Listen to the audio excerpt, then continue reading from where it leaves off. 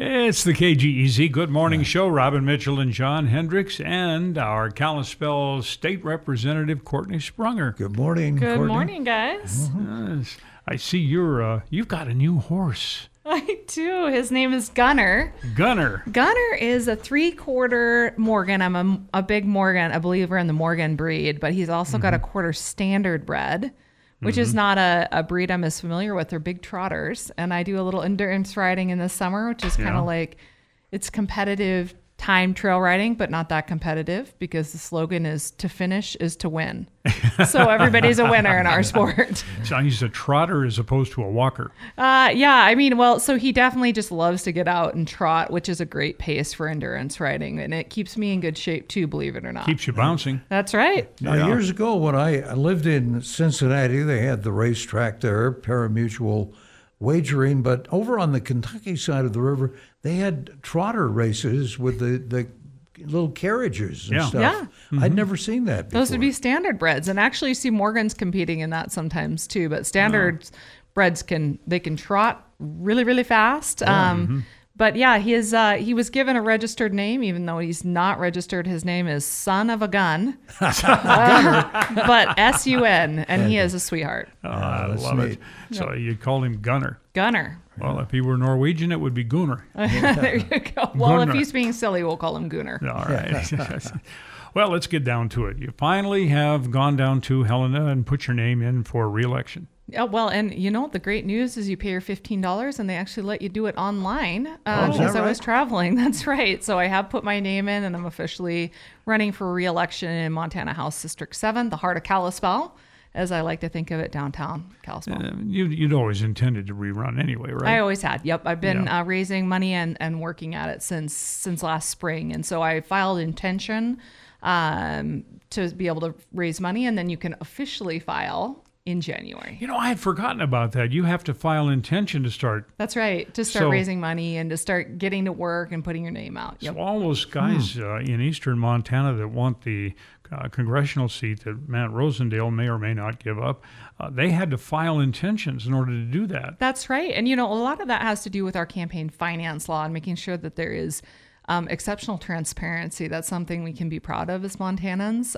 is that because of actually my predecessor helped run a law basically called the dark money law, which was to ensure that we didn't have campaigns where we had no idea where money was coming in from. And while that's still a challenge, it's a little harder to just sneak money into elections in Montana than it is in other states, which is good. I had coffee with Bob Brown yesterday.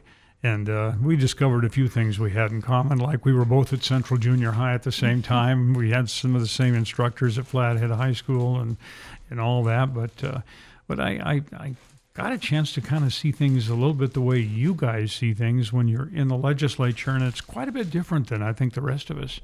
One thing that I've said to people, because I've been blessed to have friends across the spectrum of political perspective all of my life. My family was very conservative Christian, and our next door neighbors came from a very progressive viewpoint, and we had all our bonfires together. And I think that I was really blessed to learn to meet people right where they're at on their ground. When you sit in that chair in Helena, one of the biggest challenges is that you may be 80% there, you may be 52% there, but there's no maybe button. It's yes or it's no. And the reality is it's complicated, and you can only you have to work with your caucus, obviously, and you have to try to work across the aisle where you can. And for a lot of people, there's one or two issues that are a big deal for them, and we are oftentimes looking at thousands of bills at a time that we have to try to balance.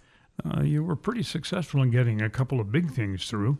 Yeah. And that's not bad for a freshman. Yeah. For a freshman. I grew up playing team sports, and the way my perspective on it is it genuinely is a team sport. If you want to be a great bill sponsor, you put your name behind it, and hopefully you're the champion of it. No, you're the project manager. And to get it done, it requires great coordination, both in the chamber that you're in and across to the other chamber. That's where a lot of bills die. So we had some great senators that I worked alongside with. I had to make sure to send some very nice thank you notes too, because a lot of the great things that we have, like the SAFER Act, which I talked to the Montana Department of Transportation, The first big project that's going to benefit from that is the big West Reserve project that we have coming. And those safer dollars are going to go to make sure that we are not all sitting stuck in traffic on West Reserve coming forward. So everybody hold on, right? Because we've got to go through construction. Yeah.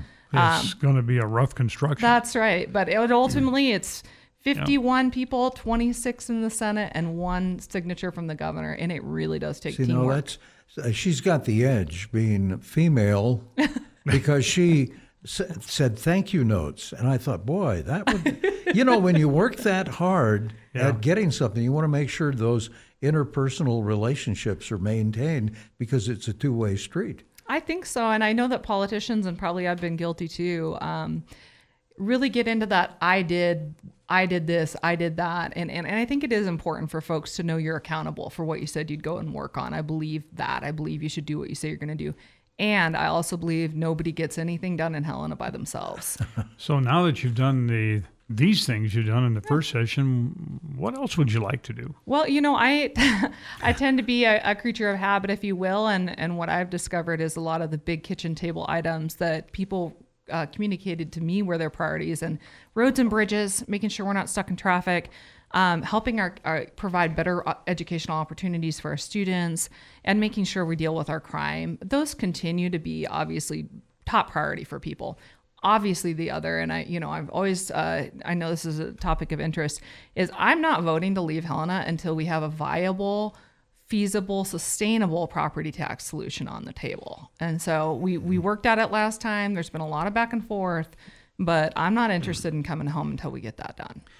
I'm kind of wondering how in the world you're going to do that, because it seems like no matter what we do, somebody's going to pay more.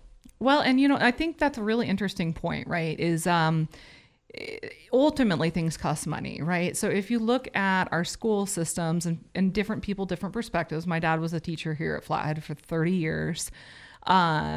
Just the cost of everything. I've had my staff at cost go up by 30% in my private business, just trying to keep up with making sure people have enough to pay to have a home, right? Yeah. And everybody's experiencing that. So you look at property tax, at half your property tax is going to try to sustain our schools. I can tell you right here, School District 5 is on the leading edge of educational reform as far as getting our kids into apprenticeships, trade opportunities, making sure they have hands-on learning opportunities, literally the best of practices in the world.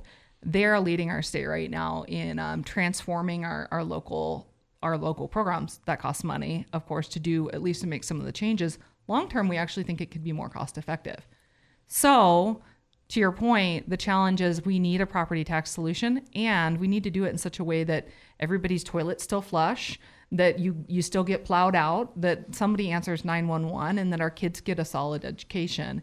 One of the ways I think we can look at doing that is having a more universal, predictable property tax plan. My only hesitation around that is I think that could impact some local control. We did have what I felt was a good compromise solution on the board based on everything that was out there called Senate Bill 511, and it died 25-25 in the Senate, unfortunately.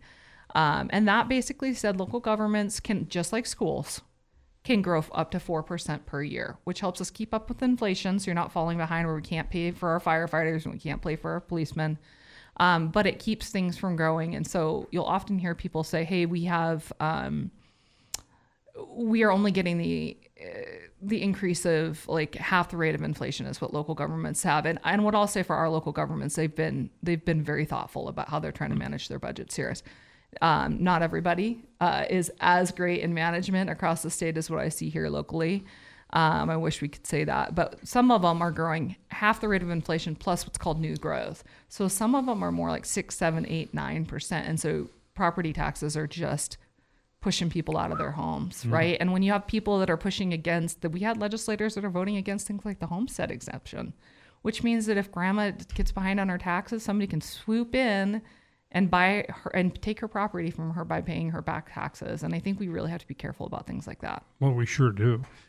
Yeah, one of the things that there are some programs out there right now to help people over 60, and the Agency on Aging has that information. Carla Diamond is more than happy to share that. In fact, she's begging people to come in and learn about it because, my gosh, you can get into some of these programs and you're making $45,000 a year. Now, how many people over 60 on Social Security are making $45,000 a year? That's right. So I couldn't give you that exact number, but I think your point is sometimes, and I found this to be true having worked on the communications and outreach side for economic development programs for probably 20 years. A lot of times these programs that make a lot of sense sound too good to be true for the public. Like, well, there's no way that could be the case. So one good example that you're probably talking about is it's called PTAP. Yes. Property Tax Assistance Program. And I would definitely get with the Agency on Aging. They can help older adults who are on a fixed income, potentially at those income levels, get some assistance with offsetting their taxes. So a lot of people's concern is, hey, is Nana going to get pushed out of her house? This program is specifically designed to help people like Nana on a limited income get some help offsetting up to 80% of their tax bill. And while I understand a lot of people are like, hey, I paid for my house, why do I have to keep paying taxes? The reality is there's still services, unfortunately, we all have to pay for that go along with like providing sewer and fire and law enforcement to those houses. And I think that before we start messing with our tax bills, maybe what we'd better do is make sure that we're taking advantage of all the opportunities. There are some really good opportunities, and the Property Tax Assistance Program is one of them. I know that a lot of people got their rebate on property tax assistance, which was $675 this year. For most people, it'll be $675 again next year. That's helping because I know we're going to have the rest of the 95 mills called in. So people are going to see another bill in May, which is really hard. But keep in mind, there will be another $675 coming next year as well to help offset while we're getting back to the legislature to get a real solution. And like I said, I'm voting to stay in Helena until we get a real solution on the ground, similar maybe to what we saw with Senate Bill 511, something everybody can live with. Yeah, that's what we need. What else would you like to work on? Oh boy. Well, one thing I want to, what else I want to work on? Actually, I'm a transportation wonk, as they say. I mean, it's nothing more exciting than the girl that loves roads and bridges, but as like the foundation of community. And so I'm interested. I actually was just meeting with the Montana Department of Transportation about finding some ways to make our construction processes more efficient. And coordinating with our contractors and utilities. Sometimes you see somebody's come through and cut all the trees down, and then we all sit there for 6 months. There's a lot of pieces that go through. We'd like to work potentially with our utility contractors to find a way to make that process, part of the process, a little bit more efficient. They're struggling with workforce just as well as everybody else. So if we could get them out there earlier, potentially, we can help make the construction process more efficient, which helps make it more cost effective. Well, we've got a big situation now with the bridge in Big Fork. That's right. And actually, I was just talking to them about that today. They are doing everything they can right now to accelerate getting at least a pedestrian solution in place, hopefully for the summer. And moving forward, the challenge with that one is that while it was load limited, we have 130 bridges right now in the state that are load limited, which means they're at risk, right? They're potentially, they've had to say, hey, you can't take so much weight as you used to be able to over these and be safe. Mm-hmm. So while the Big Fork Bridge, as somebody, my alma mater is Big Fork High, I'm very familiar and very fond of that bridge. It's not actually an emergency services route. And so it isn't prioritized the same way that one might be that says, hey, if we had to get a fire truck out somewhere, we got to get this one fixed first because we can't have people dying somewhere because we couldn't get a fire truck. That said, they're very aware of the impacts to the community of Big Fork. I'm a big advocate of that as well. And we're going to see if we can't get a pedestrian solution in place. One of the things that was pointed out by Commission Chair Randy Brodell was that the community wants a particular type of structure, and that structure is more expensive than a standard bridge structure. So we're going to have to deal with the delays until we can raise enough money to do it the way the community wants it done. It's all a value proposition, right? And as somebody who is a proud Big Fork, I guess, Valkyrie, right? Vikings and Vals. My dad taught at Flathead, and I went my last 2 years at Big Fork. I can appreciate just the nostalgia of that bridge and there's something to be said for maintaining the pieces Yeah. of our history and our past that are meaningful to people.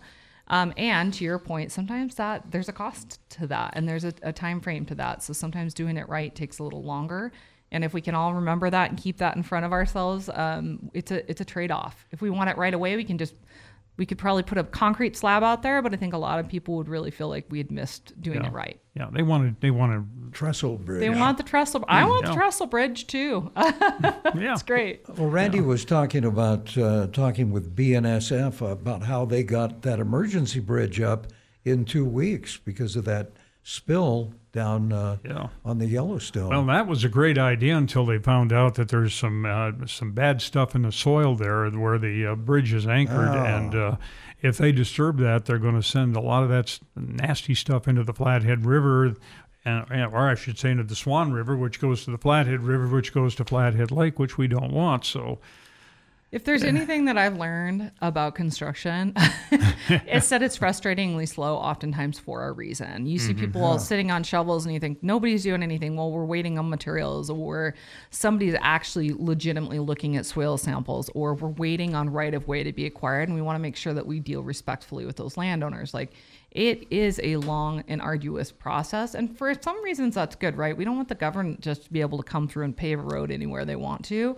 We want to have a process the public participates in. Maybe a rope bridge across the river. It's actually been suggested. I think Commander Zinke actually said, hey, I think we got a military solution to this. Another thing I'm hoping that we can work on, and I don't know where we're at in commercial, I'd love to talk education when we're ready. yeah, well, let's talk education. Okay, I was like, I know I can get talking. You guys are pretty fun, and I could get a little We lost. got about 3 minutes left, so let's do it. Yeah, okay, that sounds great. So one of the things, actually, let me just pitch this beforehand. If you're a family who has adopted in like the last year, you are now eligible for the adoption tax credit. Please talk to your accountant about that. Reach out to me, Courtenay Sprunger, 407-1151 is my phone number. If you have questions, $5,000 if you've adopted privately, $7,500 if you have adopted through our Montana foster care system. But if you're an adoptive family, make sure you're looking into that. Don't miss out on that opportunity. Oh, yeah, nice law. I couldn't miss out on that. Outside of that, I think the other thing is, if you're a parent, whether you're homeschooling, whether you have private school, or whether you're in the public school, you have the opportunity to have your kids participating in real world hands-on learning experience. Mike Kelly at School District 5 can help coordinate those for really any students that want to take advantage of those. And I have seen kids in architecture firms trying out getting their pilot's license, working over in the dealership, working towards a master technician, teaching every grade K through 6. There is an opportunity for every kid and for every interest to get the best possible opportunity for hands-on education. And we've got some money to help them do that through the Career Technical Education Bill that I carried last session. Okay. Gosh, we could just keep going on and on here, and I love our conversations. Courtenay, thanks so much. Thank you. All right.